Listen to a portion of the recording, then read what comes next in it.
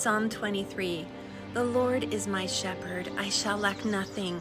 He makes me lie down in green pastures. He leads me beside quiet waters. He refreshes my soul. He guides me along the right paths for his name's sake. Even though I walk through the darkest valley, I will fear no evil, for you are with me. Your rod and your staff, they comfort me. You prepare a table before me in the presence of my enemies. You anoint my head with oil, and my cup overflows. Surely your goodness and love will follow me all the days of my life, and I will dwell in the house of the Lord forever. Amen.